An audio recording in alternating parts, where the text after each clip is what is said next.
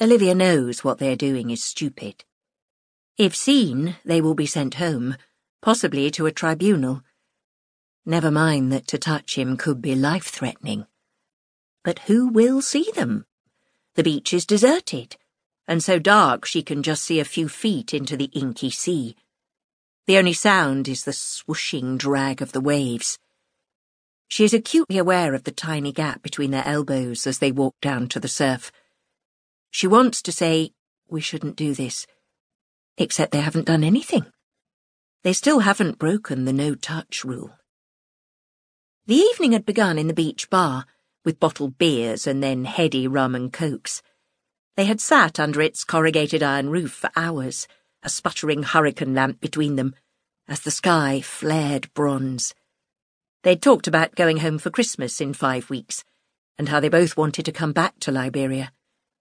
She told him about Abu, the little boy she had treated and then sobbed for on this beach the day he died. And then they'd talked about where they'd grown up and gone to medical school and their families. His home in Ireland sounded so unlike hers. He was the first to go to university and to travel. She tried to explain how medicine represented a rebellion of sorts to her parents, and his eyes widened, as they had when she confessed to volunteering at Christmas to avoid her family. She had noticed his eyes when they first met at the treatment centre. They were all you could see, after all, behind the visor.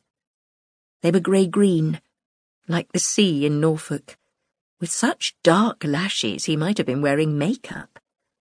She kept looking at his hands as he picked the label on his beer. Like hers, they were rough from being dunked in chlorine. She wanted to take one and turn it over in her palm. By the time the bar closed, the stars were out, spilt sugar across the sky. The night air was weightless against her bare arms. "Will we walk?" said Sean, standing up. Usually she stood eye to eye with men, but he was a head taller than her. And then there was a second, lit by the hurricane lamp, when they looked straight at each other and something swooped in her insides. Now, ankle-deep in the surf, their sides are nearly touching. Phosphorescence glimmers in the foam. She loses her footing as a wave breaks over their calves, and he turns so that she half falls into him. His hands reach to steady her, and then circle around her waist. She turns in his arms to face him, feeling his palms on the small of her back.